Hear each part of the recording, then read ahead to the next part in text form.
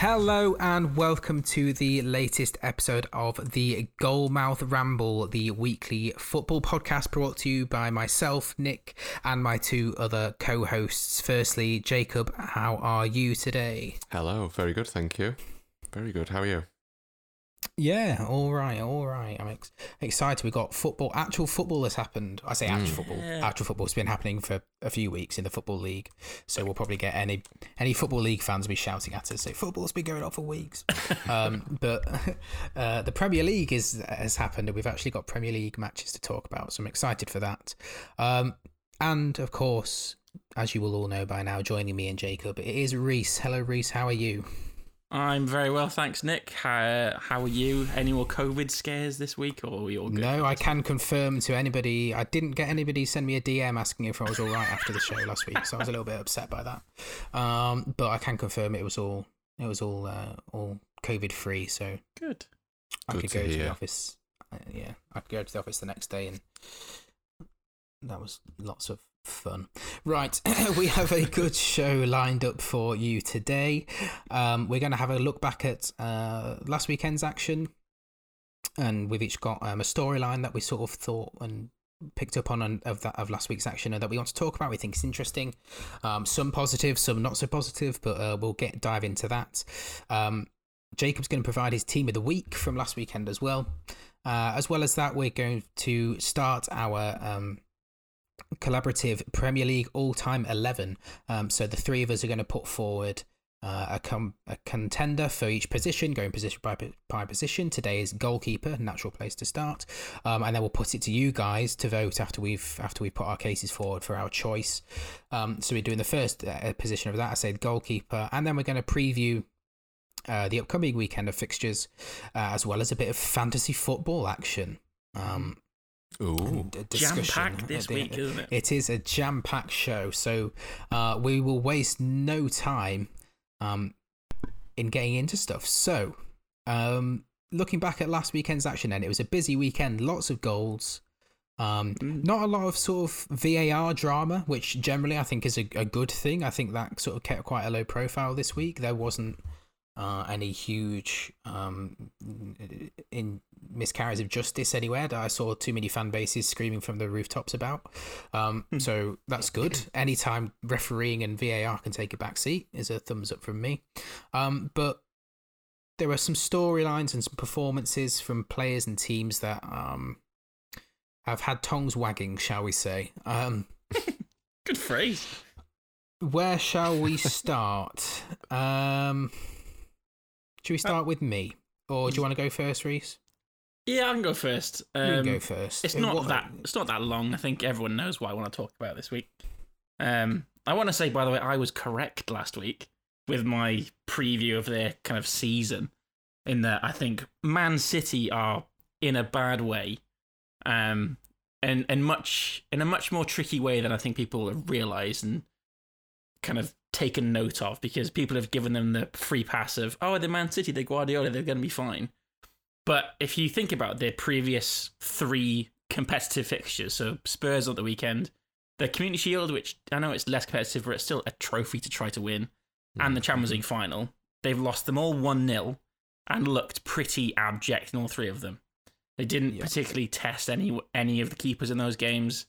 They're really, really struggling up top, and that's why that this week you've seen stories of them going for Kane with everything they've got. And I think I saw the figure today of 127 million, I think, for Kane. But they are desperate for a striker, and I think anyone who is watching these games and watched Spurs at the weekend, I think they've been found out. How they play without a striker is very easy to stop, because I think Spurs played a very condensed game where they just blocked off the middle of the park and made them go down the outside. And that's not Man City's strength. They like to play through teams, and they couldn't do it against Spurs, and they struggled. They couldn't create anything. And I think if they don't get a striker, now that, Chelsea have got Lukaku, Man U have got all these kind of players up top, you've got Liverpool who are going to be scoring goals as always, they're going to be struggling for goals at this point unless they can sort their goal scoring out, and that they can't do that without a proper number 9 that Pep can trust. And going to enjoy this ride as long as I can while Man City are struggling. until the deadline day in a couple of weeks. The deadline day in a couple of weeks' time, Exactly. where Kane's signed, and I saw a piece on the Athletic the last couple of days about how Nuno had Spurs set up against Man City, and he adopted an approach that Tuchel did in the Champions League final, where they play a really narrow front three and force Man City down the wings, which is something they really, as he said, and then subsequently really struggle with to create chances from, because they like their play to flow through the middle through their playmakers like De Bruyne or Grealish when he floats inside this season, or Gundogan or somebody like that. So that's something that obviously Tuchel picked up on and was successful in the Champions League with, and Nuno obviously picked up on and implemented to great effect at the weekend as well. Masterclass. It was a very impressive performance, and I think now that Kane is back in training today as well, I'm now of the belief that Kane is going to stay at Spurs. I don't think Levy will sell him. I don't think he's got no need to sell him. Even if City offer 150 million, Levy will think we don't need to. We were saying today between us that what cards has Harry Kane got left to play to force a move? He's not turned up for training. He's clearly said to higher echelon people high up in the club that he wants to leave. And now he's back at training and everybody knows he wants to leave. But what other card does he have to play? Exactly. He's got a contract for another 3 years. He could go the William Gallas approach and threaten own goals if he doesn't get his transfer, which would be very funny. But I don't think he'd do that. Where do you stand on Kane at the minute, Jake? Are you warming to the idea of him staying now, day by day, or? I think the result at the weekend was perfect for us because it shows that, well, I know it's not the indicator of the full season, but we don't need Kane. We don't rely on him that much as people think. We can win without him, and that was a massive game to win without your star man. And I think it worked perfectly for us in the sense that City now look like they desperately need someone like Kane, so we can push the price up. We don't need to sell. We're not, we're in the perfect position, as you said. Daniel Levy now is in the position where he can just say, well, you're in contract, you're staying here unless they bump the price up, and then we'll get a good deal. So I'm kind of ambivalent to it now. Like I said in the first episode, I think it was, I was quite eager for him to leave. I don't really mind either way. If he goes, we get money. If he stays, we keep a world-class player. And I think he is the kind of player that, as much as he's surprised me with the lack of professionalism with the training situation, I do think if he stays, he hits the ground running and has a good season and proves himself again. So it's win-win really at the minute. One of our listeners, Max, he's experienced a similar situation this summer with Aaron Rodgers, the quarterback for the Green Bay Packers in the NFL, where he is their star man, has been for years, and he has publicly been saying he wants out, or he wants, and nobody's really known why. He hasn't specified a particular team he wants to leave for. He hasn't publicly specified he wants more money or anything. It's just said, I want out. But as time has progressed and it's become clear now that he's stayed, and I think when you have a player like that, it's the same with Kane at Spurs, who is so sort of talismanic and has such good rapport with the fans because they are the absolute star man. It'd be very easy for them to, if we're in the middle of October and Kane's already chalked up 7, 8, 9 league goals, nobody's going to care, are they? Like, no. It's just it's one of those things. I'd be willing to forgive, I think. that's and I think Spurs fans are a couple of weeks behind the cycle that Green Bay Packers fans have been at this summer. So the end of August, you'll all be saying, go on then, Harry, let's have another 30-goal season from you. Let's go. Yeah, look, I'm not going to complain. If he comes in and smashes it, I'm going to be happy. But equally, if he goes, he goes. It's an ideal situation for us, I think, at the minute. If I don't know what if Guardiola has said this publicly, but is it Kane or bust? Have they got any other is there any other rumours circulating about other potential striking targets, or is it literally Kane or bust? I don't know if you guys have seen anything. I haven't seen anything. No. Apart from Kane, which I find interesting because, I feel like Haaland is there for the taking. I know Dortmund have said we're not going to sell this summer, but I think if Man City were to say we'll pay you 150 million, when next year you'll get half that because of his release clause, why would they turn that down? I think a lot of teams are missing that trick at the minute. Yeah. I would not want to be in that race next summer. Chelsea have tried it, haven't they? They did. Tuchel's even said that they tried. They tried for Haaland, but and Lewandowski apparently, yeah. And Lewandowski, yeah, and ended up with Lukaku. So Lukaku's third choice. It's a bit sad, isn't it? I know. But being able to spend 97.5 million on your third choice isn't a bad position to be in. No, exactly. The rich get richer. Yeah, exactly. On the other side of London, from the Tottenham Hotspur Stadium, is the Emirates Stadium, which this weekend will be hosting Arsenal versus Chelsea. And my storyline from the weekend is Arsenal are an absolute shambles. Love it. We all said it at the beginning when we all predicted them to finish 9th, and then they finished 10th somehow in our table. They're a mess, and they're so lacking in any identity.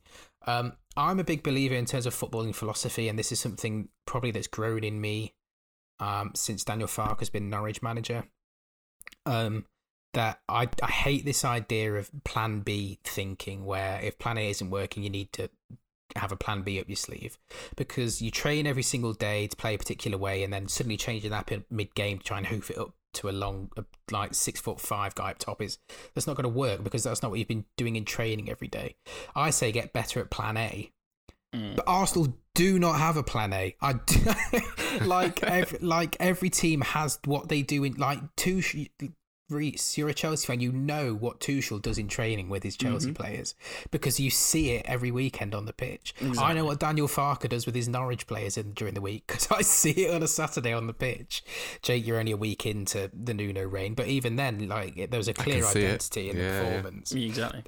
Arsenal have just no identity when they get to the ball. When they got the ball in the final third against Brentford, their only sort of approach was to get it out wide to Tierney to cross it into the box, where you've got 5'8" Balogun and 5'9" Emile Smith Rowe waiting for the ball. And what is the plan there? They were just shambolic from front to back against Brentford. Xhaka looked like he was playing in a one-man midfield at some point, because Lokonga drifted out wide to the left, so Xhaka was left to cover the entirety of midfield, and for the last 20 minutes of the first half, they were getting so badly overrun in midfield. Callum Chambers, good lord, he was abysmal. As Bueno was playing out wide on. He was he was playing up top, but he was going out wide left quite a bit, and he had Callum Chambers on absolute strings all game.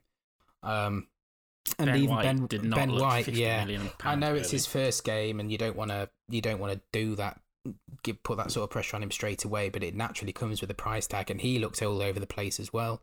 The problem with Arsenal is that nobody's taking responsibility for it, because they've chucked out all these youngsters. Martinelli started, Smith Rowe started, Lokonga started, Balogun started, Ben White started.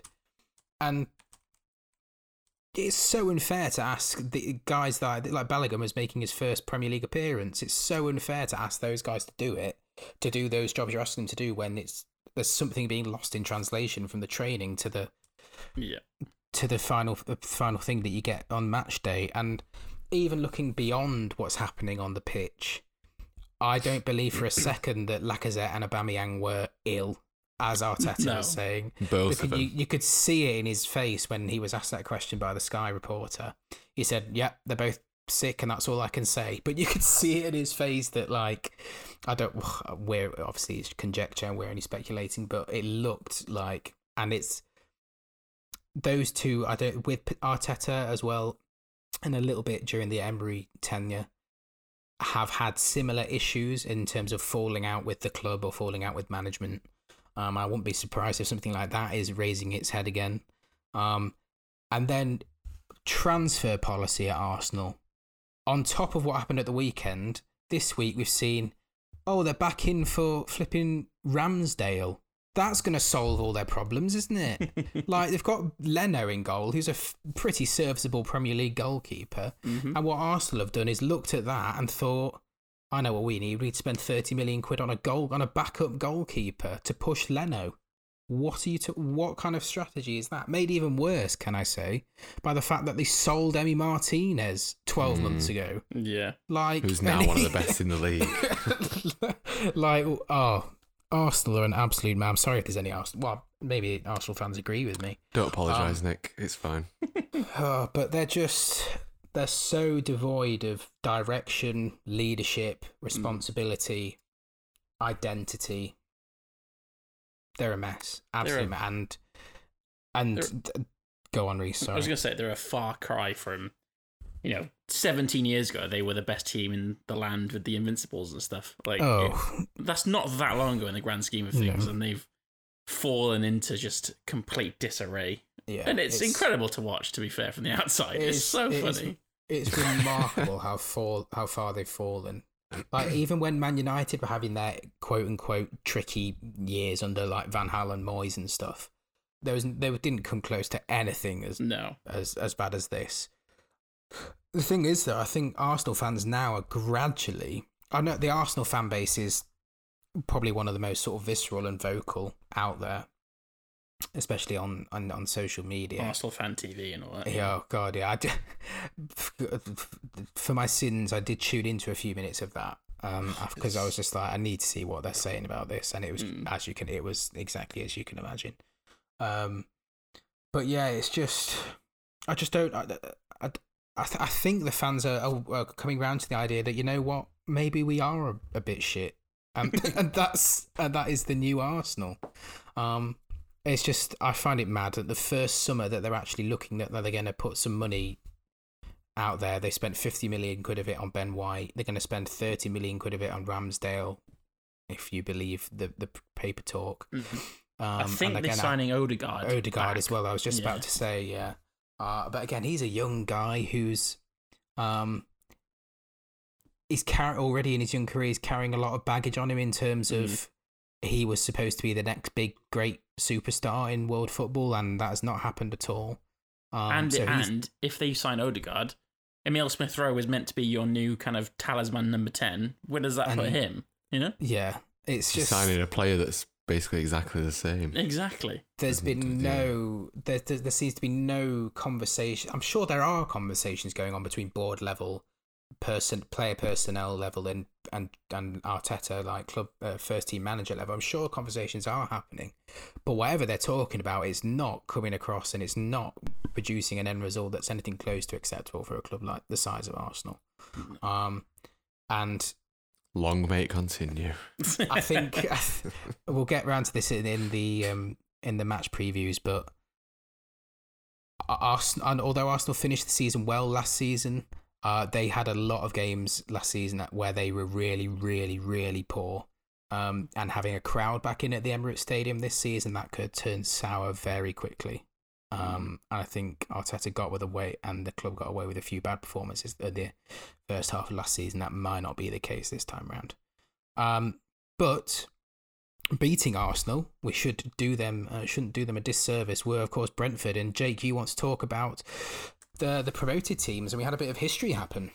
Can I just appreciate these segues? They're fantastic. Good links, isn't it? It's like we planned it. Almost. At the weekend, first things first, I owe Watford an apology. I think I was probably a little bit harsh on them in the previous shows. They surprised us all. The one game that I know you guys had in your accumulators, and I think a lot of people did, is Villa were nailed on to beat Watford, and that did not happen. So fair play, well done Watford. We all take it back. The one that we did back, that I backed, and I think Reece, you did as well, is Brentford to beat Arsenal. Massive result for Brentford. I think we've said all week they've become everyone's new favourite second team. The way they performed against Arsenal and the spirit that they brought into that win was fantastic, and it was such a good way to kick off the season, to see a team like Brentford beat Arsenal in the new stadium and comprehensively beat Arsenal as well. Like they were dominant. They deserved that win massively. It wasn't a lucky win. That was absolutely deserved. And yeah, it's as Nick said, a bit of a record equaling weekend, which we'll get to. Newly promoted teams. I've done a bit of stat digging because I love this kind of thing. Newly promoted teams winning on an opening weekend is not very common. I can testify to that as a Norwich fan. Yeah. That's how yo-yoing over the last 10 years. Literally never happened. Yeah. Literally never happens. Yeah. Yeah, so a few stats for you. August 2012, West Ham beat Aston Villa as a newly promoted team on the opening weekend. It took another 4 years until 2016-17 season for a newly promoted team to do that again. So Hull beat Leicester in 16-17 season. I always forget that Hull were a Premier League team. Oh yeah, they had. Well, they had one great player. What was that Brazilian guy they had? Elano. Starts with a G. Was he Brazilian? Come back to me. I'll find out. We'll get there. Yeah, Hull actually beat the champions Leicester in 2016 as a newly promoted team. So it took 4 years for that to happen in that gap. So that's how rare a win for a promoted team in general is. On 6 previous occasions in the history of the Premier League, all the promoted teams have lost on the opening game of the season, including last year when Leeds, Fulham and West Brom all were defeated on the opening weekend. Only twice have all promoted teams avoided defeat. Twice. That's mad. In 20... Is it 30 years, in fact? Yes, 30 years. Yeah. 30 years. So twice that's happened. I think the first season was... The first Premier League was 92. So 29 years. 29 years, yeah. So the overall record, 86 games, 86 fixtures for newly promoted teams, 15 wins in total, 20 draws and 51 defeats on the opening game of the season. So clearly newly promoted teams do not do well on the opening game of the season. But this year, it's all different. Watford beat Aston Villa. Brentford beat Arsenal. And they don't need to talk about the other one. No, the other one, something else happened somewhere to a team in yellow, but it is what it is. That is a new record, well, an equal of a record. 6 points on the opening weekend for newly promoted teams is the record. And I'll ask you guys, when do you think that record was set? How long has it took to equal that record? And it was happened before in the Premier League era, so since 92. Yes, it's happened once before. I'm going to go for the opening season, 92-93. Okay, Reese? I think later than that. I would say maybe kind of 2007-8. Okay, in the middle of those two. 97-98, Bolton and Crystal Palace both won to get 6 points. So it's took 14 years? No. Yeah, 14 years. Yeah, 14, 15 years for that to happen. Is that right? That is right. Since 97-98? No. 20 odd years. 20. Yeah, sorry, yeah.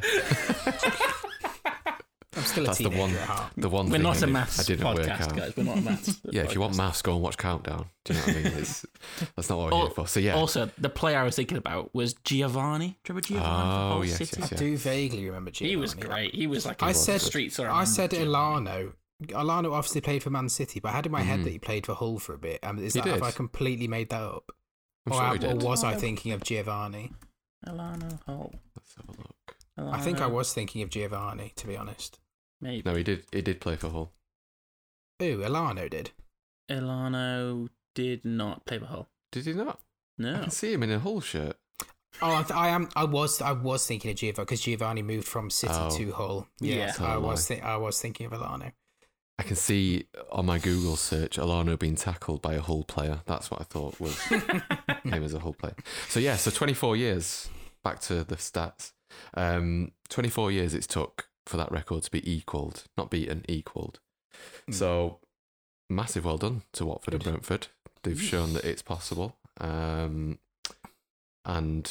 we were massively wrong about Watford. I still think they're going to struggle this season, but good start, very good start. And Brentford, fantastic. Very, very happy with them getting the win, obviously for biased reasons and for very neutral reasons. Just to see a team like that come up and smash it on the opening day is really, really good to see. Right, Jake, do you want to quickly sprint through your team of the week from game week 1 that you've come up with? Yes, it'd be my pleasure. So in goal, I'm sorry, Nick, Alisson in goal. That's all right, he made a wonder save. He did. Yep, Alisson was very impressive against Norwich, kept the clean sheet. Looked like the Alisson of old that we probably didn't see last season, but very good start to the season for him. He's my goalkeeper for the week. In defence, I've gone for a classic 4-4-2, by the way, because that's the kind of guy I am. Okay. So in defence, very, very happy with this one. Japhet Tanganga, unbelievable performance. He was good. Sterling and Grealish very quiet. Absolutely pocketed completely. You could tell from the first couple of minutes he was going in strong on those two. That was his instruction, clearly, to keep them at bay, and he did it. He did a brilliant job. So very happy with that. In the middle of defence, Ethan Pinnock from Brentford. Very good performance there. He got the assist as well. Is that right, Ethan Pinnock? Did he do the long throw for the header? Yeah. He got the assist against Arsenal. So even just for that, is in there. But no, really solid display by Brentford. Obviously, they didn't get threatened much by Arsenal, but they kept it very solid at the back when they needed to. And I think a Brentford player deserved to be in here for this week, and Pinnock is the pick. Alongside him, Reece, you'll be happy, Trevor Chalobah. Yes. What a weekend for that young lad. The goal, his the clean celebration sheet. was the moment of the weekend. Yeah, that was just heartwarming, and that's what you want to see. Absolutely brilliant. Looked very mature and very solid at the back, and got his really impressive goal as well. Before you move on from Trevor Chalobah, I can't believe that he is now good at football. When he was on loan at Ipswich a few years ago, I watched him when they played against Norwich, and I was like, I can't believe this guy is a professional footballer. And now he's made his debut for Chelsea. Yeah, now look at him. Fair play to him. Yeah, really, really good. I hope we see some more of him this season. That'd be really good. He's going to end up like Tomori and be sold in 18 months' time. Oh, don't tell me that. Yes, don't give me that negative attitude, please. Thank you. It's the Chelsea way. He definitely is. You know it in your heart of hearts, Reece. He's going in a year's time. I don't think he will, see. I don't think... Well, we can talk about it later, but I don't think he will. We'll talk about it next season when he's playing for a different team. When he's playing for Inter Milan. Yeah. Alongside him at left back, another Chelsea player, Alonso. Yeah. Brilliant goal, brilliant performance, nice and tight at the back. Not much more needs to be said apart from... He was excellent at the weekend. He that does free kick is the least of it. Yeah. He puts in every so often. He just pops up as this proper, excellent left wing back. You know, where flying wing back. Yeah. You wonder, like, why is he not starting every week? He's very inconsistent, but when he's on form, he's really, really good. Absolutely brilliant performance from him and Chelsea defensively as well. So I think they deserve the two spots there in the back four. Moving on to midfield. Another one that I'm very happy about down this right-hand side, Lucas Moura, for his performance against City. Unbelievable. Every time he picked up the ball, he was running at City, scaring the defenders, putting them under pressure. He was kind of leading the counter-attack. He was the main ball carrier in the counter-attacks as well. Absolutely brilliant. Lucas Moura, for me, has always been a player that I really rate quite highly and really quite like, but he's never quite hit the peak of his form, I don't think, on a consistent basis. I'm hoping that this season could be different. He was a player that could have probably left this summer, but didn't, and I'm really happy about that. I think he's set for a good season. I hope I don't have to eat my words, but I really do. I think he'll flourish under Nuno. I think with him and Son on either side, and then Kane up top, if we stick with that or whatever we go for, I think he's got a bright season ahead, and I'm excited for that. He showed a lot of promise on the weekend and looked very dangerous. So buzzing about that. Middle of the park is a Manchester United dominated midfield. Has to be. It's pretty obvious what was going to be happening here. So Paul Pogba, 4 assists, unbelievable display. I think we're finally seeing potentially the Pogba that deserves a £90 million price tag, and the kind of Pogba that we've seen for France in the summer as well. Sorry, can I just talk about Souness's bit I did on Sky? Oh, he had Pogba. a nightmare, didn't he?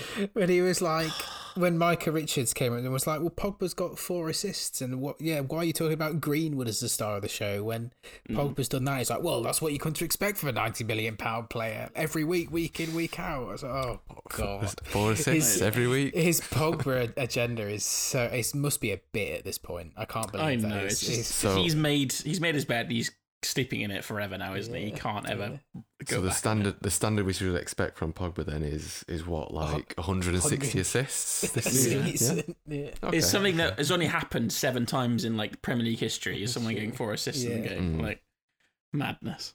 Yeah, unbelievable display. And from Souness and Pogba. Yeah. As much as I'd rather Manchester United, not perform that good this season, it's kind of, I don't know, it's quite satisfying to see a player perform to that standard. So long may it continue until they come to White Hart Lane. No, not White Hart Lane, sorry, Tottenham Hotspur Stadium. Forgetting about that now.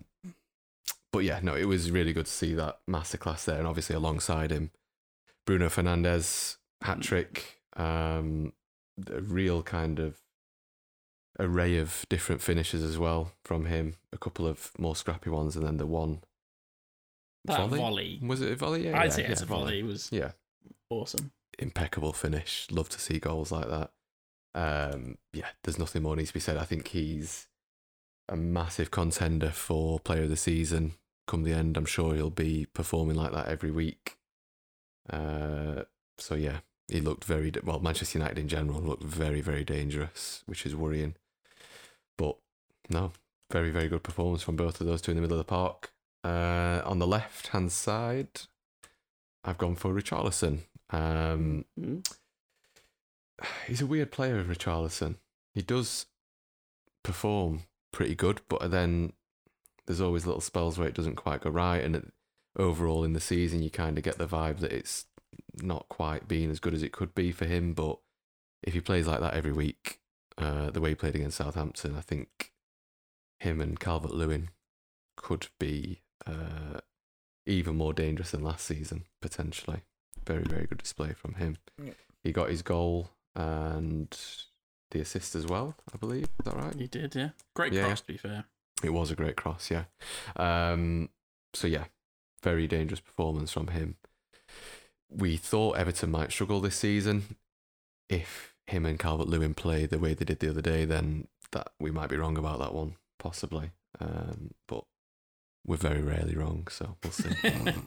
And then up top, I hate to do it because it's so obvious, but Mo Salah, brilliant performance against your boys, Nick, unfortunately. Can't complain about that. Yeah, I keep waiting for him to not deliver, and it doesn't seem to come. Never happens. Similar to Bruno, I think he's probably going to have a brilliant season. He's going to be up there for Player of the Year and probably Golden Boot and everything. Gets a bit boring, doesn't it? Seeing that happen again and again. Same players every year. Yeah, but he'll retire eventually. We'll see the back of him soon. But no, yeah, absolutely brilliant performance from Salah. Not just from his own perspective in goal scoring, but laying up the goals as well. Very dangerous player. And then partnering him up top, I was very close to picking Ivan Toney. He didn't get a goal, but his performance against Arsenal was a real kind of team effort performance. He was leading the line brilliantly, but I had to go for Mikel Antonio. He got his goal and assist, and he became West Ham's equal record goal scorer didn't of he? all time, which is very impressive. So, fair play. I love that he's converted from being an out-and-out winger into an out-and-out number 9. Number 9, really, really cool to watch.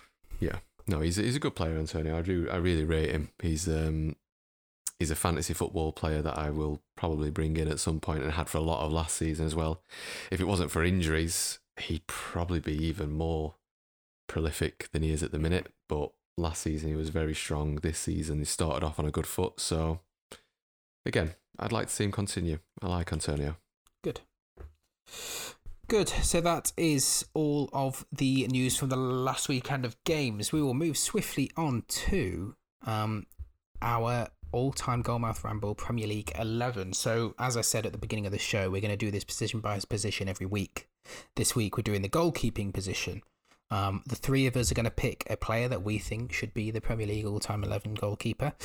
Put forward our cases for these players, and then we're going to put it out to you, the listeners, to vote for on Twitter. So if you go to gr_pod on Twitter, once you've listened to this, you'll be able to see that we'll get a poll set up there, and you can vote and share on that, and we will see who comes out victorious.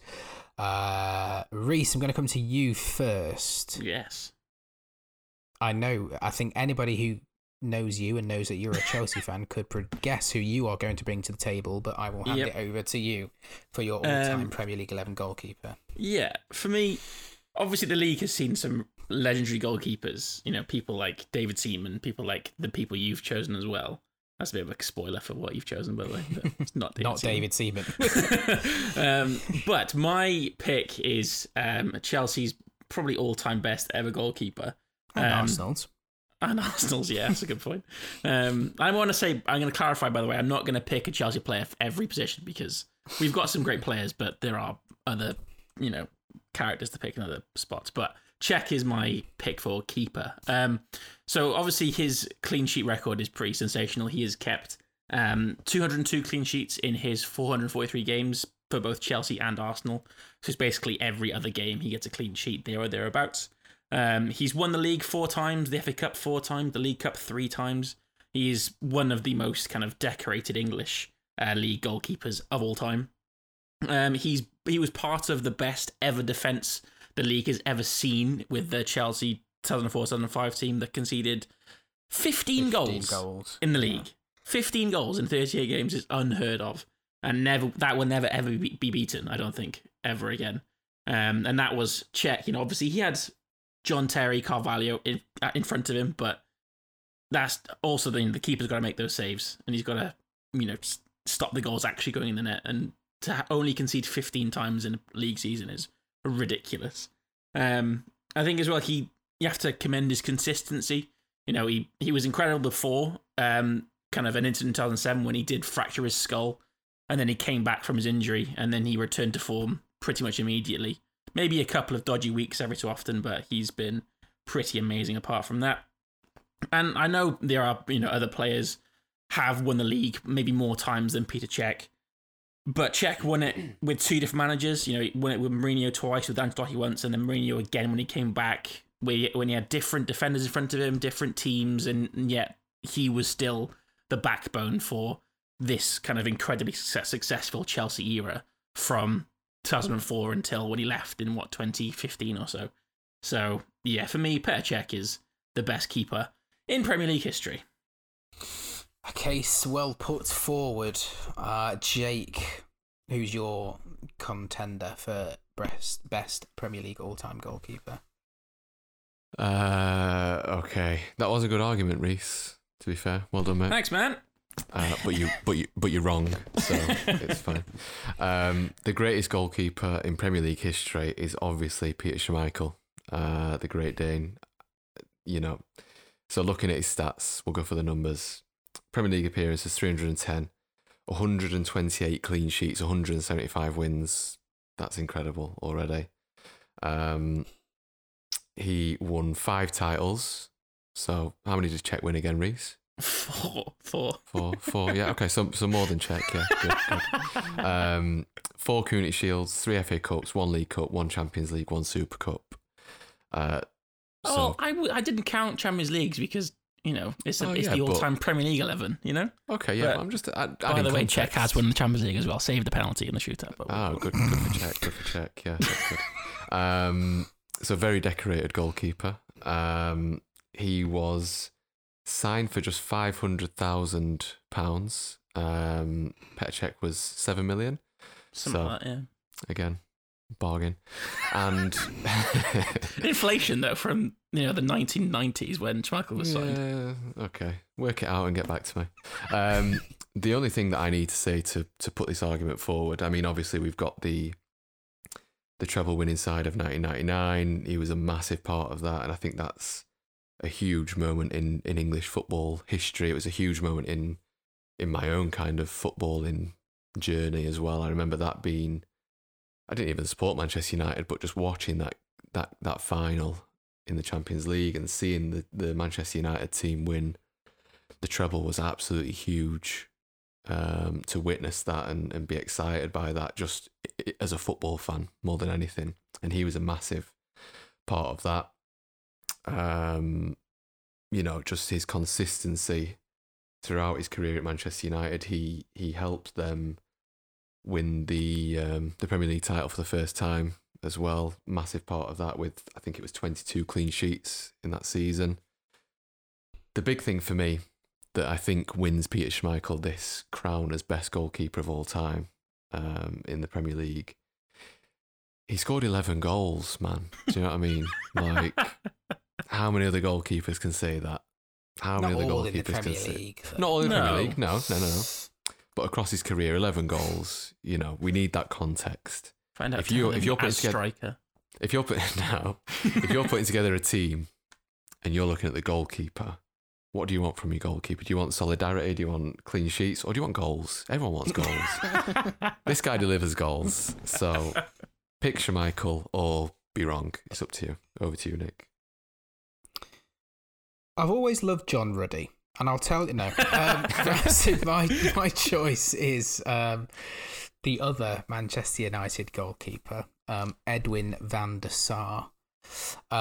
He won the Premier League title 4 out of the 6 seasons that he was at Man United, and his Premier League record is 132 clean sheets in 313 games, which is a better clean sheet percentage record than Peter Schmeichel, bearing in mind that Van der Sar spent 4 years in the Premier League at Fulham. He still had a better clean sheet percentage record than Peter Schmeichel, who spent the majority of his career at United, then 1 year at City and 1 year at Villa. Van der Sar spent 4 years at Fulham and still had a better clean sheet record. What are you trying to say about Fulham, Nick? I'm saying they're not very good. And so Van der Sar did astonishingly well to keep, I think he kept 40 clean sheets at Fulham, which goes some way to saying how good he was as a goalkeeper. He was selected in the Premier League Team of the Year 3 times, won the Golden Glove once, was voted UEFA's Club Goalkeeper of the Year in 2009. Man United didn't win a title between 2002 and 2006. So what a shock that coincided with Van der Sar's arrival after a few years of weird goalkeeper sort of mediocrity with Roy Carroll and Fabian Barthez and Tim Howard. Then they brought Van der Sar in, and they won 3 years on the trot between 2006 and 2009. They were pretty much unstoppable. Risha talked about Petr Cech's 15 goals in a season, which is very impressive. And Petr Cech also did hold the record for previous minutes without conceding a goal. He did. I think until, of course, Van der Sar came along and absolutely blew it out of the water. Cech's record was 1,025 minutes, and then Van der Sar broke that record. I went a whole nearly 300 minutes longer, so he went 1,311 minutes without conceding a goal. Games. I mean, it's nearly 300 minutes. So yeah, and I also think Schmeichel benefits from this being more fondly remembered, like you've brought up, Jake, with his goals, and he's a bit of a showman. Went up for corners and all that stuff. But you know what? That also meant he was more prone to a bit of a clanger than Van der Sar. And you said when you're building your team, what do you want? You want just solid, steady, reliable goalkeeper will get you out of a tough spot if you need to. And Van der Sar was that man. Quiet, clinical, does his job with ease. And like I said, he's got a better clean sheet record than Schmeichel. Can I find out what is this percentage, by the way? What's this percentage? Edwin van der Sar's percentage is 42.717%. He's third. Schmeichel's? I can't remember what Schmeichel's was, but I've got the fake top. News. I've got the top news. three. I've got the top three here. All right. Pepe Reina was top. With 45.79% of his games were clean sheets. Mm-hmm. Petr Cech was second. Oh, was he? But for the same reason, that I pointed out with Schmeichel, Petr Cech spent the entirety of his career playing for either Arsenal, who was still pretty good when he was playing for them, no, or they Chelsea. fucking weren't. They weren't Fulham. Let's put it that way. They were still Arsenal, though. They weren't Fulham. So I think to be able to spend 4 years playing at Fulham and to have that kind of clean sheet ratio, that's something to write home about, and should be probably the thing that tips me over the edge as the Premier League best goalkeeper of all time. What, you or Van der Sar? John Ruddy, I think. Joint effort. But as I said, yeah, John, despite what I said, John Ruddy, yeah, okay. No, Edwin van der Sar is my vote. And that's all there is to it. Okay. So yeah, you've heard our arguments. We'll put an option in the poll that says other, so you can leave a comment if you disagree and want to put somebody else's name forward, i.e. if John Ruddy's listening to this. But that is it. Schmeichel versus Petr Cech versus Edwin van der Sar. We'll leave it in the capable hands of the listeners to decide who the Goalmouth Ramble best all-time 11 goalkeeper is going to be. We will take a short break now, and we will be back with the previews of the fixtures for Game Week 2.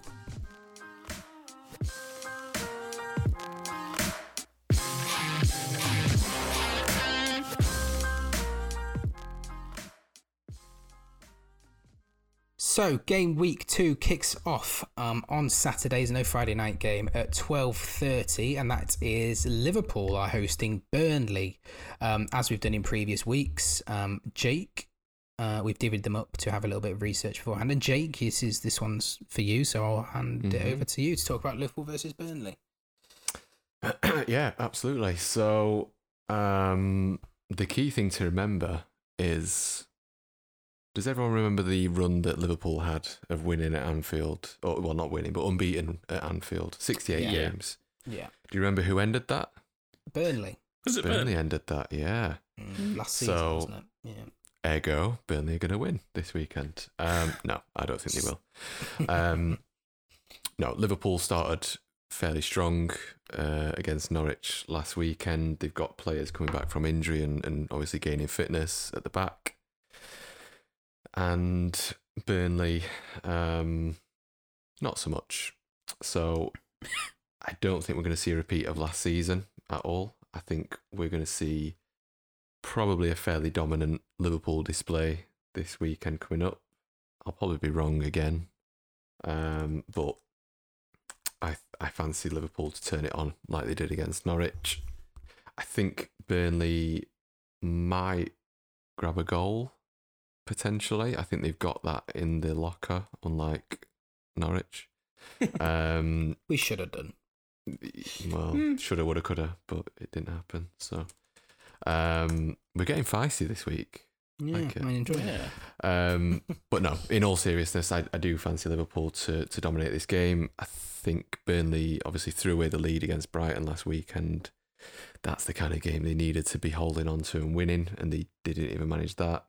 I think a trip to Anfield with the fans there now and Liverpool feeling good after last weekend, I'm predicting a 3-1 Liverpool win. I've gone for 3-0 to Liverpool. I've gone 3-0 as well. Yeah. After watching Liverpool on Saturday, they're only one game in, but that looked a lot like 2019-20 Liverpool rather than 2021 Liverpool, which is pretty scary.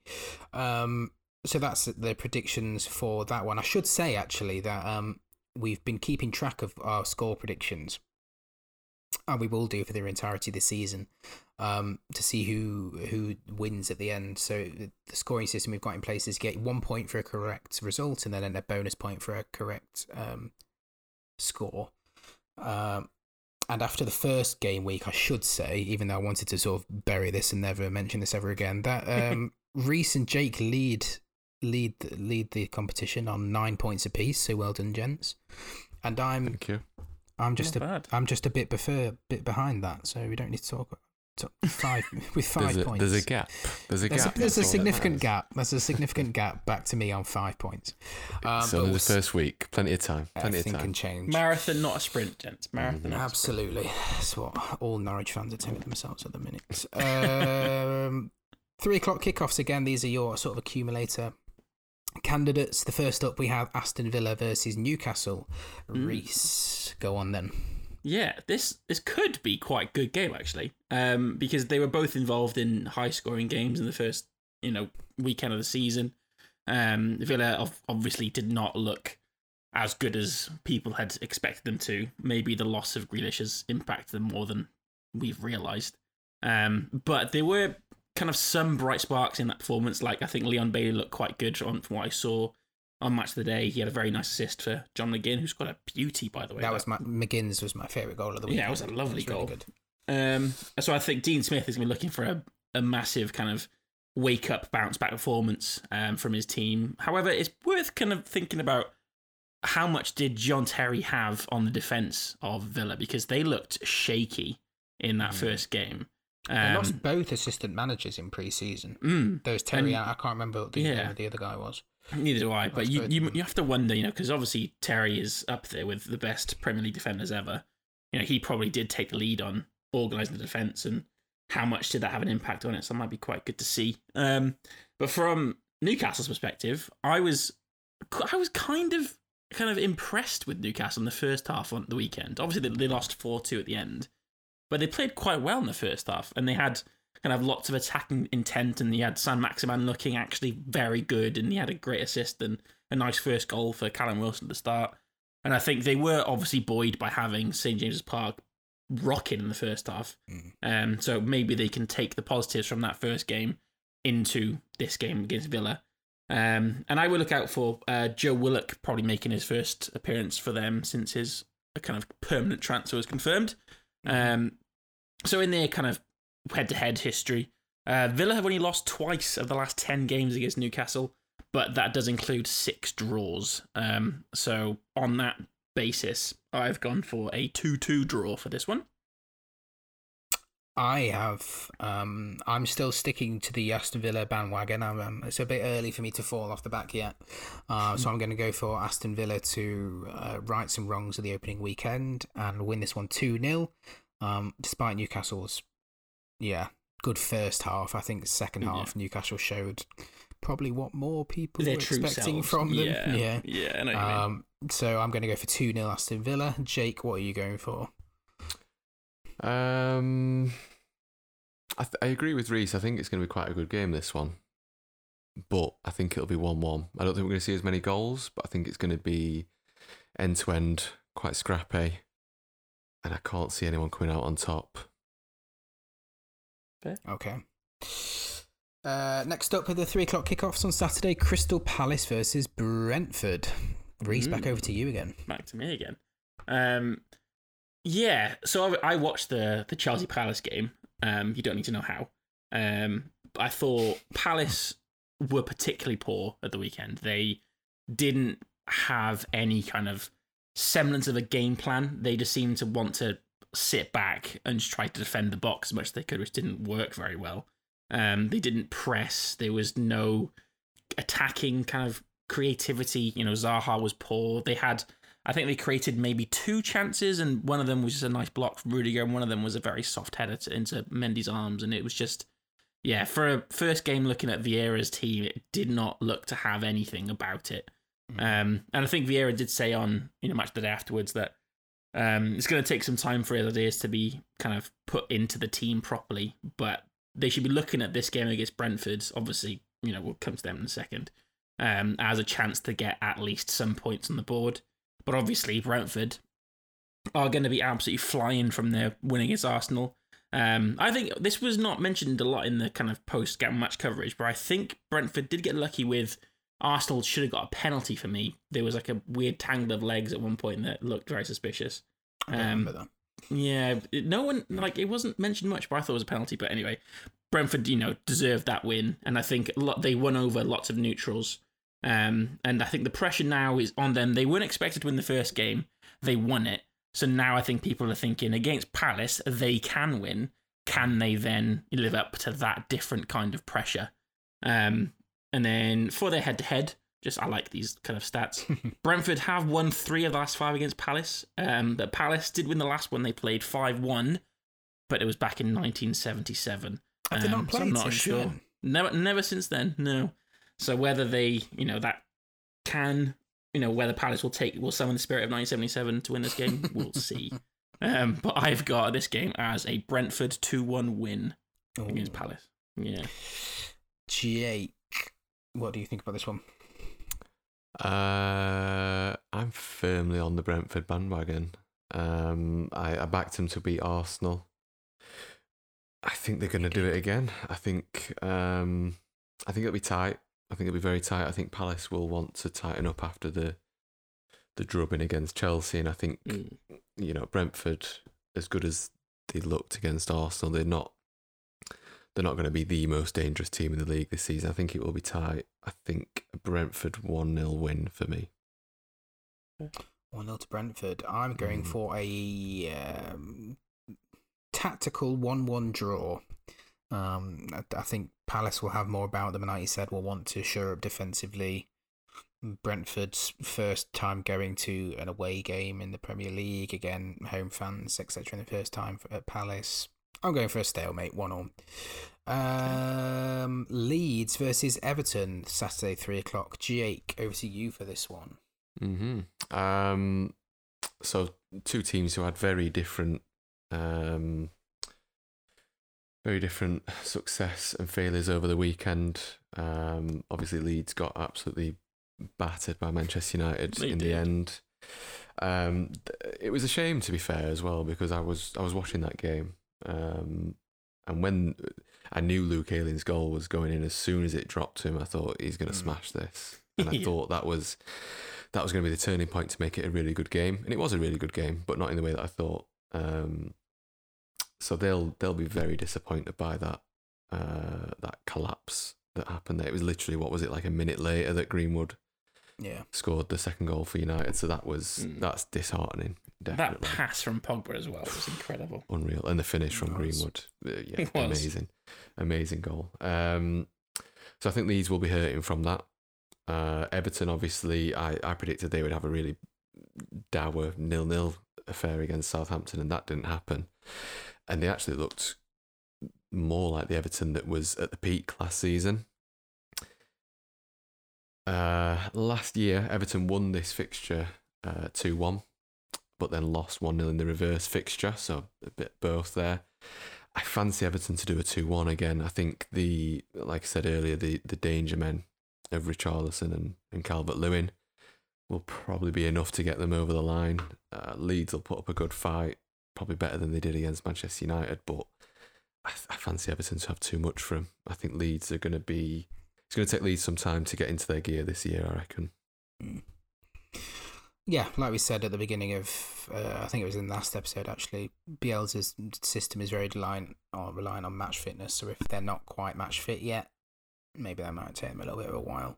I've gone for a 1-1 draw here, though. Again, this is the first Premier League game at Ellen Road with a stadium, with the fans, I should say, for years. Oh, good point. Yeah, I forgot about that. Because there were no fans there last season at all. So I think that might be a factor, but I'm going for a 1-1 draw.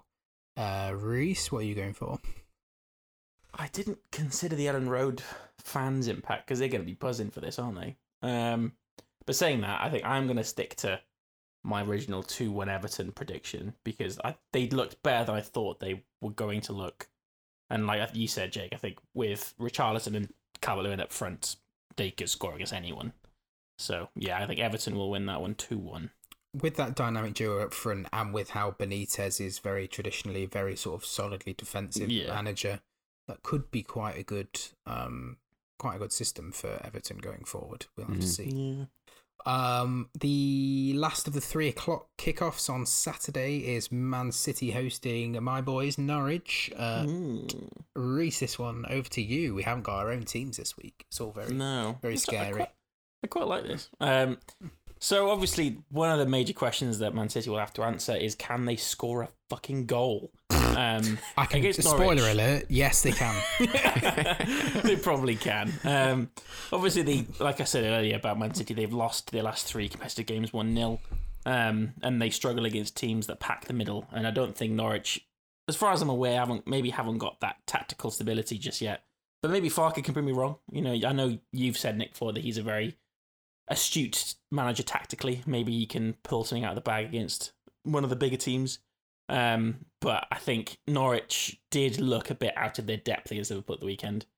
I know it was against Liverpool, who are, one of the elite teams in the league, but it was, you did look very much the new kids on the block. Liverpool just kind of showing you who's boss kind of thing.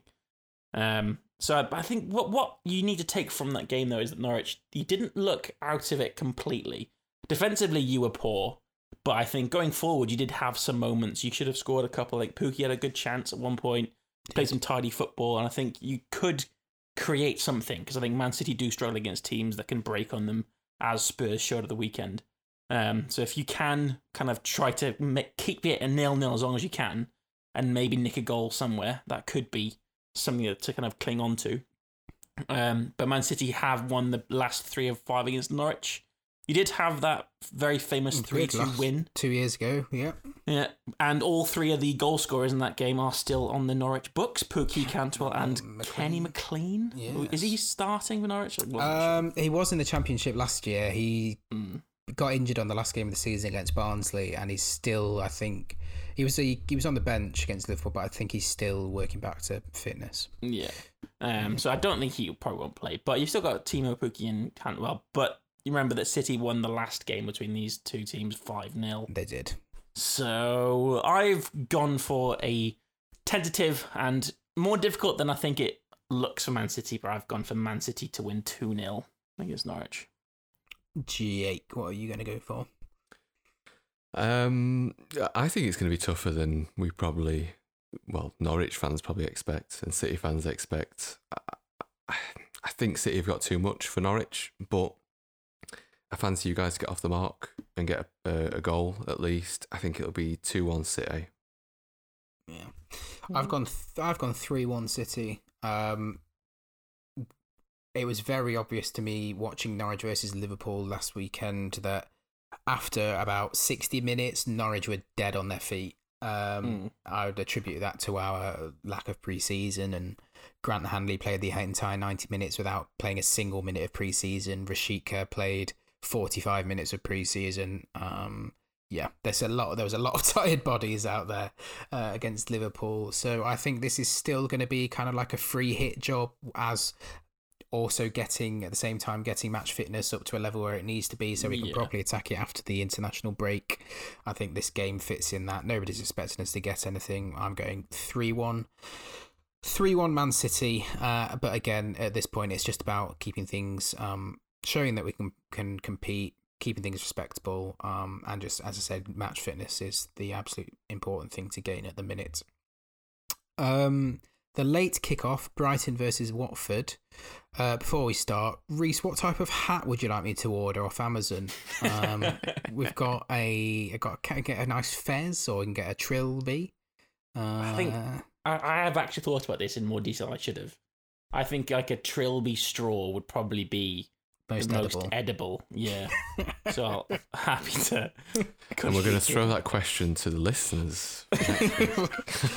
Yeah. It's either a trilby or a leather top hat, one of the two. Oh, leather would be disgusting. Not leather. Reese, come on.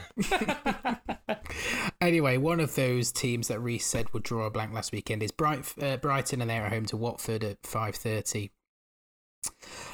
Brighton were all over the place in the first half against Burnley and could have easily been more than 1 goal down. But Graham Potter is a really good in-game manager, I think, as well. He has a very sort of established system that he likes to implement, but I think his in-game management is actually really good as well. The way that he can adapt.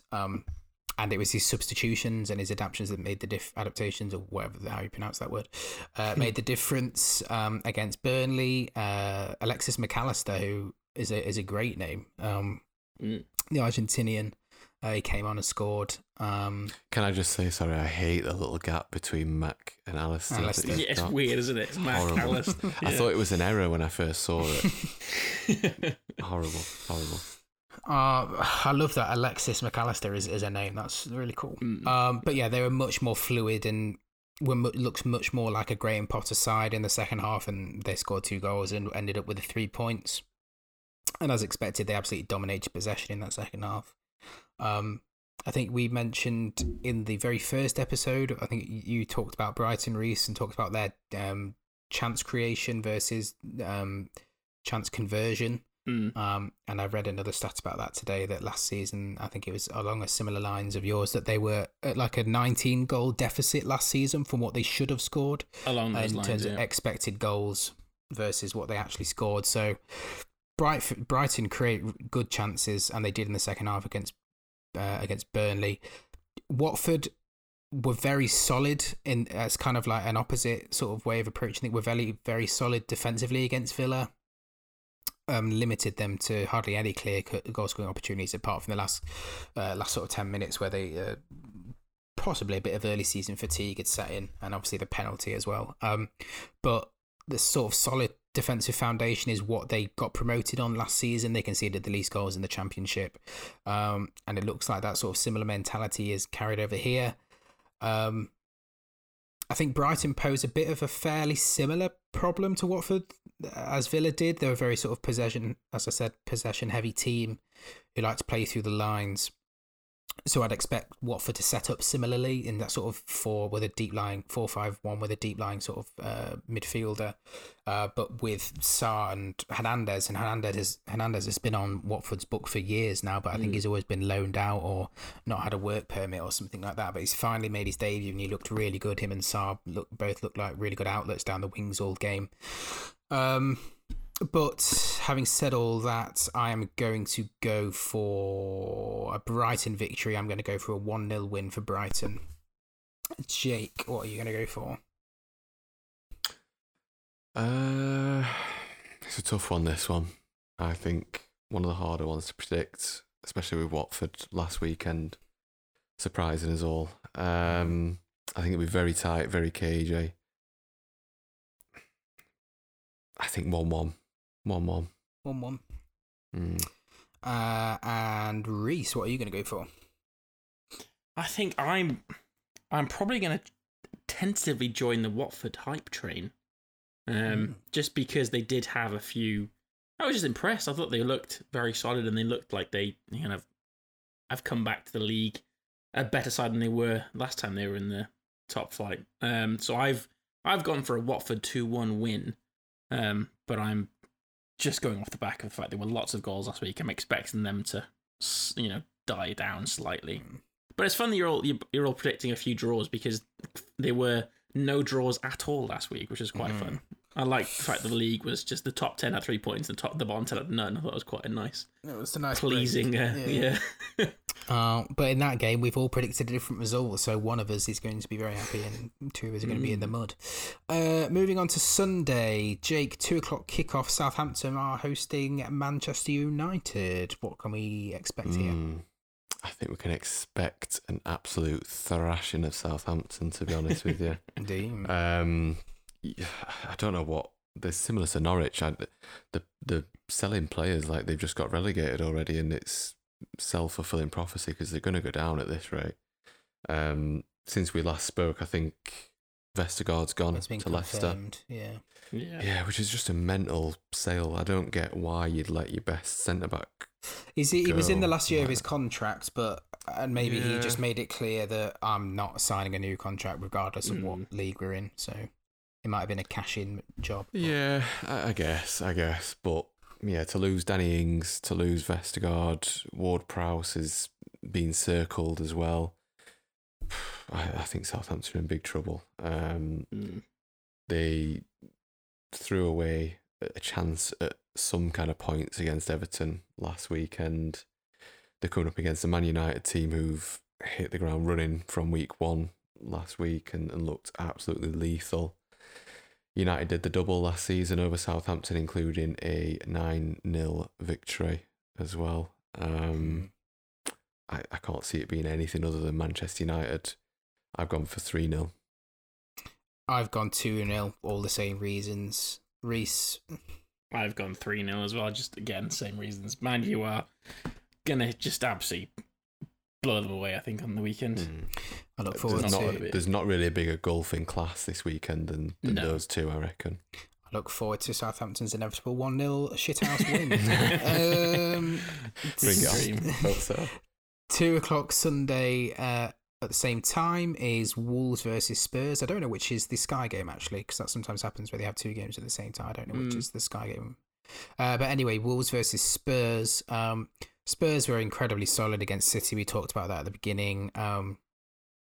Obviously, the opposition of Man City dictated that they needed to play that way and on the counter more than you'd expect them to here against Wolves. But there were some great standout individual performances from Spurs. Dele Alli seems to have, in the space of a summer, an off-season and 90 minutes, converted himself into a dynamic box-to-box midfielder. And he put in the most tackles that he ever has in a single game in a Spurs shirt last weekend against City. And he spent more time in his defensive third than he did in the attacking third. So Dele Alli's sort of changing his game, and I think he had to do something this off-season to get himself up and running again. Davinson Sanchez looked assured and competent, which, as I think was a shock to Jake, was incredible. Son wasn't quite at his fluid best, but as a part of that, there were a few times where he had the ball and he could have run at the defender down the line or really pushed to run past it, but just stopped and turned and went backwards. I think Son in mid-season form would have gone to the byline, beaten his man, cut inside and done whatever, but he looked a little bit tentative. But as part of, we said, that front three of Bergwijn and Moura as well, breaking forward, they looked really formidable. Unless there's a drastic change of events over the next coming days, you can add Kane to that mix as well, probably. Either whether he'll be match fit to start, we don't know, but I think it's going to be an interesting season, really, but also a transition from like this, from a game where they were having to defend, to the impetus being on them to dominate possession and break down the opposition defence rather than what they had to do against City, and whether he'll stick to that sort of genuine 4-3-3 formation that he played against City. In terms of Wolves, Nuno's return to Molineux, I don't think is a particularly spicy affair. I think it was all fairly amicable the way it ended. So I don't expect there to be too much animosity there. Of the two teams that we mentioned in our season preview stuff, the other being Palace, Wolves looked easily the better of the two already after just the first week. They seemed much more in tune to their manager's way of thinking. Their system was much more fluid and working. And in all honesty, they were really unlucky not to get anything from the game against Leicester. I think Traore had at least 2 chances that he should have scored. Max Kilman had another chance that he probably could have scored on another day as well. So Wolves were pretty unfortunate. And I think, considering we expected them to have teething problems early on in the season, they looked pretty good to me. So despite all that, I think the Nuno train continues chugging along, and I'm going for 2-0 to Spurs. Reese, what are you going for here? I've gone for a 1-1 for similar kind of reasons. I think Wolves looked better than everyone thought they would, and they caused Leicester trouble, and I think they can cause Spurs troubles as well. And it's going to be interesting to see whether Spurs can approach this game differently, because, like you said, Man City dictate that game, whereas now Spurs will be expected to be the team in control. And Nuno's Wolves team wasn't the team that would control games in the same way. So I'll be curious to see how Spurs can handle a different kind of level of expectation. But I've gone for a 1-1 draw in this one. G8, what are you going for here for your boys? I agree. It's going to be an interesting game to watch. I think the last weekend we saw what was to be expected on the back foot, counter-attack, and then control the game from there out. I think the key for us this season is going to be in games like this. We have to start being clinical and control the games against the lesser team. I feel bad saying that, but the teams outside the top 6. Yeah, we always tend to do okay against the bigger teams. We just tend to fuck it up against lower teams. So we have to be putting away teams like Wolves. It will be interesting to see Nuno against his old club. Will they suss him out or not? I don't think they will. I think we've got too much in the bag. Like you said, if Kane comes back as well, it's a very different game. I fancy us to win 2-0 and be quite dominant. Okay. On paper, the game of the weekend is at 4:30 on Sunday, and that's Arsenal versus Chelsea. As I said earlier in the show, I won't say it again because I don't want to labour the point, but Arsenal are an absolute shambles. Apart from... there was a sort of 10 or 15 minute period after half-time where they looked competent, at least. But other than that, for the other 70, 75 minutes, they were outfought, outplayed, outthought. There we go. By their counterparts. They did dominate possession, but they did absolutely nothing with it. And it's so early on in the season, and I've said this. I did hint at this earlier, but there's going to be so much pressure on Arteta. In front of a full stadium against one of the big teams that Arsenal fans or traditionally Arsenal fans think they should be competing against or alongside. And it could turn sour so quickly. I don't think Arteta and Arsenal's situation is helped by the fact that they are playing Chelsea in this particular game. I said to Reece earlier today that I think Tuchel, for me, and this might be something of a hot take, but I think Tuchel is the best game-to-game tactician in the league in terms of having adapting his system and the way he wants to play, because that's what he does, but changing that for each opposition. I think he's the best in the league at that. And I think the way that Chelsea have dominated their games against the big boys, in inverted commas, so far, since Tuchel has arrived, is testament to that. I don't think... Has Guardiola scored against him yet for City? He definitely hasn't won again. He hasn't got any points from him. He's played Guardiola 3 times. Tuchel, he's won all 3. Yeah, I think Tuchel is an absolute master plan. That is an absolute master of the game plan, I should say. And as I said, for an Arsenal team led by Arteta that looks absolutely clueless, that's literally the recipe for disaster. Although maybe Tuchel will look at that and think I have no idea what Arsenal want to do, and so I can't really plan for it. Chelsea are obviously coming off the back of an emphatic 3-0 win against Palace. They didn't create an absolute sort of glut of chances, but they were clinical and moved the ball really well. Lukaku is going to play in some capacity. I don't know whether he's expected to start. So that's going to be fun for Arsenal. I haven't looked what his record is against Arsenal. I should have done that. But chucking a player of Lukaku's quality into this team is just an absolute headache. I mean, again, when you consider how Ben White and co played in the back for Arsenal. Yeah. Arsenal are going to struggle, and that we know that. And that, as I said, that fan base is very vocal and very visceral and very volatile when it needs to be and wants to be. So him and his players probably missed out on an earful or two from the crowd last season, and they may well get one here. But Reece, you told me also that Chelsea haven't won 4 of the last 5 against Arsenal. There's been 3 losses and a 0-0 draw. That's all pre-Tuchel, so not all pre-Tuchel. Was it the 0-0 was Tuchel, was it? Yeah. No, well, there was a 1-0 at the end of last year. Emile Smith-Rowe scored, and we just couldn't. That was under Tuchel. And Chelsea haven't won against Arsenal since Tammy Abraham, who's now no longer a Chelsea player, scored the winner against them under Frank Lampard. So It's been a while since beaten Arsenal. I think you're going to do it this weekend, though. I can't see any reason why Chelsea wouldn't, and so I'm going for a 2-0 Chelsea win. Jake, what are you going for? I'm licking my lips at this one. I'm partly tempted to go for a crazy one, you know. Oh, should I do it? Should I go for a crazy one? Shall I'll do it. What I've got written down. What I've got written down is Arsenal 0, Chelsea 2. But in the time that we've been talking, I'm going to go out there. I'm going to say 4-0 Chelsea, Go on. Arsenal just looked horrendous.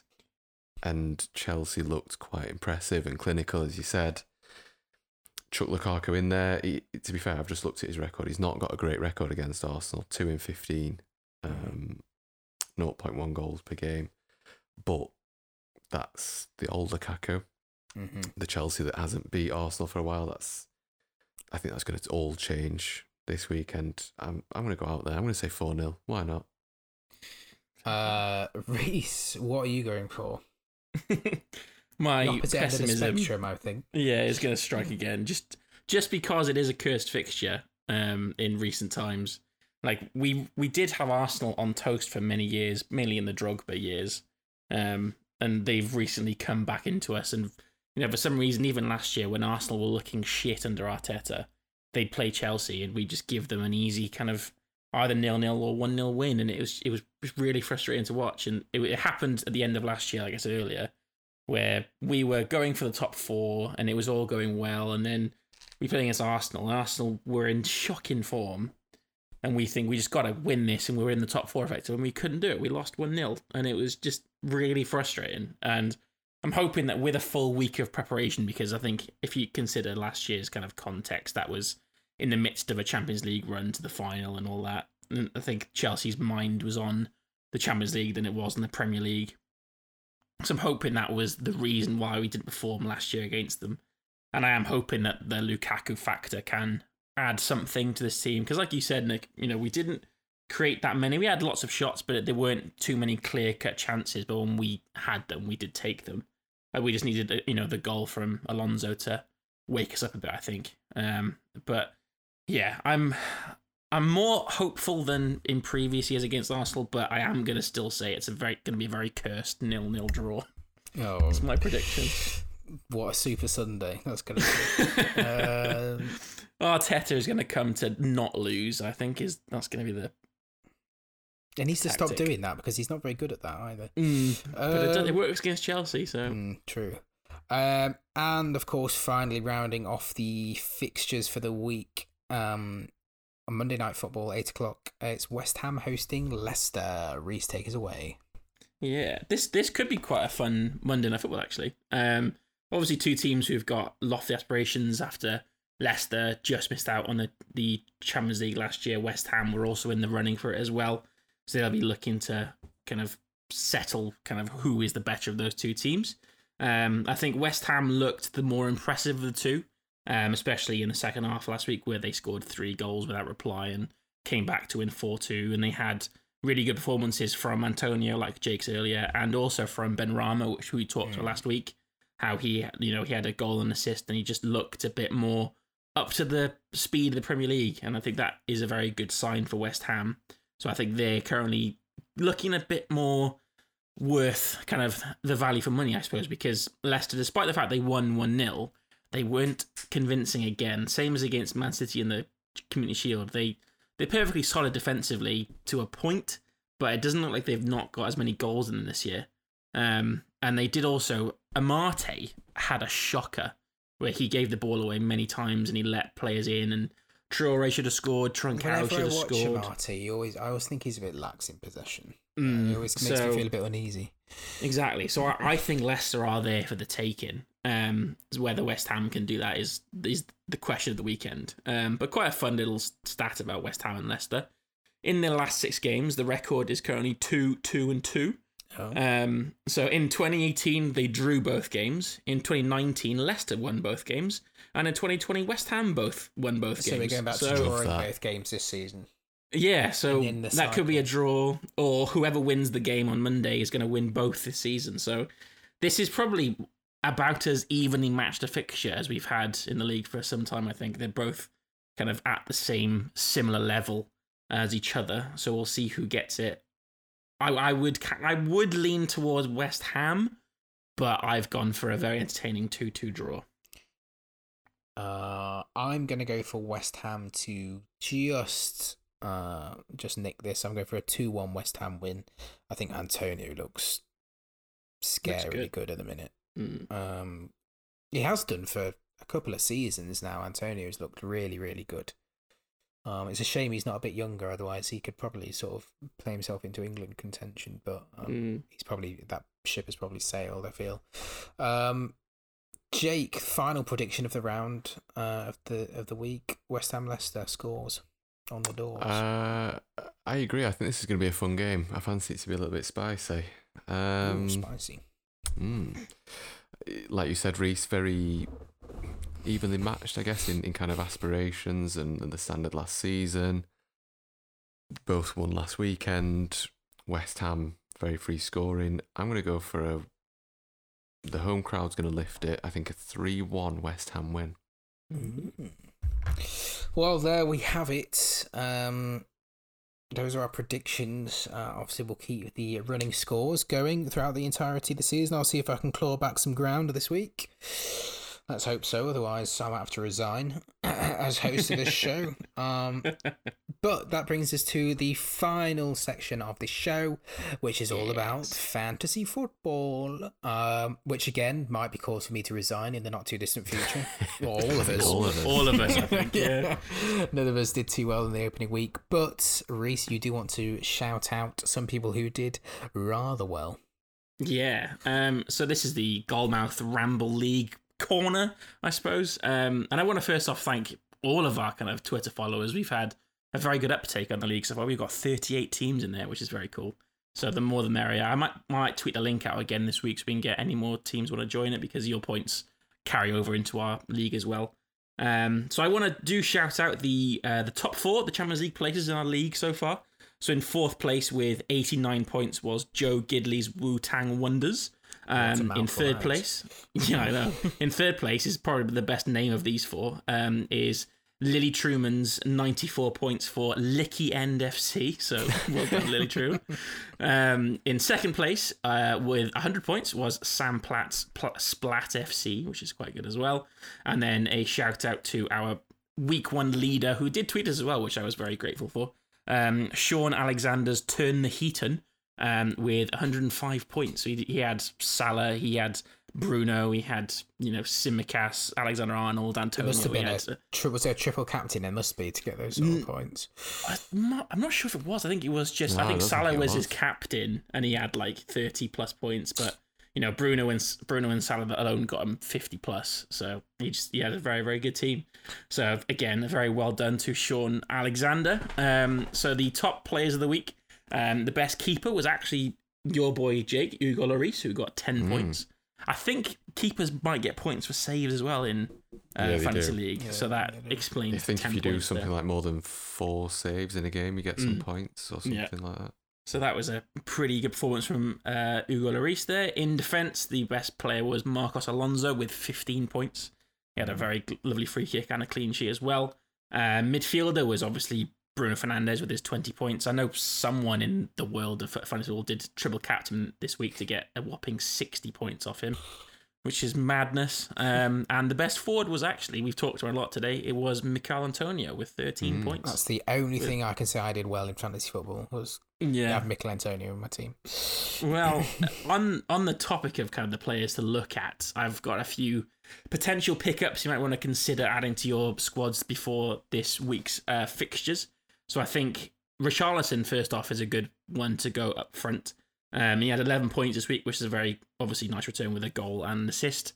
But he's got a very nice run of games coming up soon. He's got games against Leeds, Brighton, Burnley, Villa, and Norwich in the next, 5 games. So that's quite a favourable run of fixtures. I think as a cheap forward option, I think Greenwood could be up there with a shout, because Cavani is looking, doubtful for being available for a couple of weeks yet still. He scored a very nice goal at the weekend, and again, he's got games coming up against Southampton, Wolves, and Newcastle, which could easily see Man U scoring 25 goals. And there's also, I want to shout out a very cheap option in Watford's Emmanuel Dennis, who got 12 points at the weekend, and he's got games against Brighton. Spurs is going to be a difficult one, but then he's got Wolves, Norwich, Newcastle, and Leeds after that. So again, favourable matchups coming up for those 3 players if you want to pick up some cheap striking options. But I do want to also just pick out someone to potentially avoid going forward. I know he's tempting to pick up, but Marcos Alonso, he's currently playing his way into a starting spot for Thomas Tuchel, but he likes to rotate his players, and I think Chilwell will be kind of coming back into full fitness and back to contend for the starting spot on the left-hand side. I think Alonso will probably start on Sunday against Arsenal, but I think over the season Chilwell will probably win that spot back, so don't be tempted to get Marcos Alonso. He's going to be a bit of a kind of a flash in the pan this year rather than someone to rely on every single week. But yeah, we also, like we said earlier, we all three of us did shit this week. We ended up in kind of... We didn't even do shit, though. Middle of the pack, weren't we? We got a decent score in a normal week, but this week just seemed to be... This week was a high-scoring week. Yeah. We did finish, in the 20s, all three of us, which is... In our own league, that's pretty embarrassing. I think so maybe we're take just my making advice people and feel finish. welcome. Did any of us have Salah or Bruno? I had Bruno. Salah as a captain, so he saved my week. If I didn't have Salah, I'd have been right at the bottom of the league with friend of the show Corey Hughes. So yeah, Shame I think to see him that's at the bottom, innit? yeah. That's I think that's where a lot of people there. Salah and Bruno are absolute fantasy football darlings. So I think that's why generally scores were very high this week, because they both absolutely smashed it, obviously, and they did. There's so many players who have gone, right, I've got Bruno and Salah in, how can I get a team together around these two? So I think that's probably why scores were on the high side. Good. That is it for episode 3. Cool. A lifetime of football podcasts. That's the end of episode 3 of the show. If you follow us on Twitter, gr_pod. You'll see that we've still got a competition running up until the end of the month where you can win a Premier League shirt of your choice. If you just go to our Twitter page, gr_pod, and retweet and follow the account and stuff, everything on there. You can be with a chance to do that. We'll be posting the poll for our goalkeeper best 11 on there as well. If you have any questions for us, do please get in touch with us. Either DM us on Twitter or just tweet us, or you can email us. Is it goalmouthramble or goal? I don't even know what our email address is. Do you know it? Let me have a check. Yeah, we should know this, shouldn't we? But goalmouthramblepod. Who uses email gmail.com, anymore? I think. goalmouthramblepod@gmail.com. Yeah, so if you have any questions, drop us an email or do drop us a DM or just tweet us, and we will get to them, because we just come to our house. All that, knock on the door. Once restrictions are up and running now, we can do what we want. England is free for all, mate. We can do what you want now. Good. Because we have got some questions that we've already received that we'll be addressing in the next episode. So if you have sent one in and we haven't addressed that, don't worry. We have seen it, and we will be addressing it in the next episode. But all that leaves me to do is say thank you to the two of you. Thanks, Reese. Thank you very much. Very good episode this one. I enjoyed this one. And thank you, Jake. No problem at all. Happy to be involved. Good. And thank you to everybody who has listened, and thank you for everybody that has supported us so far. I say we're fairly new into doing this, but we're loving it, and we hope you are as well. But until next time, we'll see you later, and thanks for listening. Bye-bye.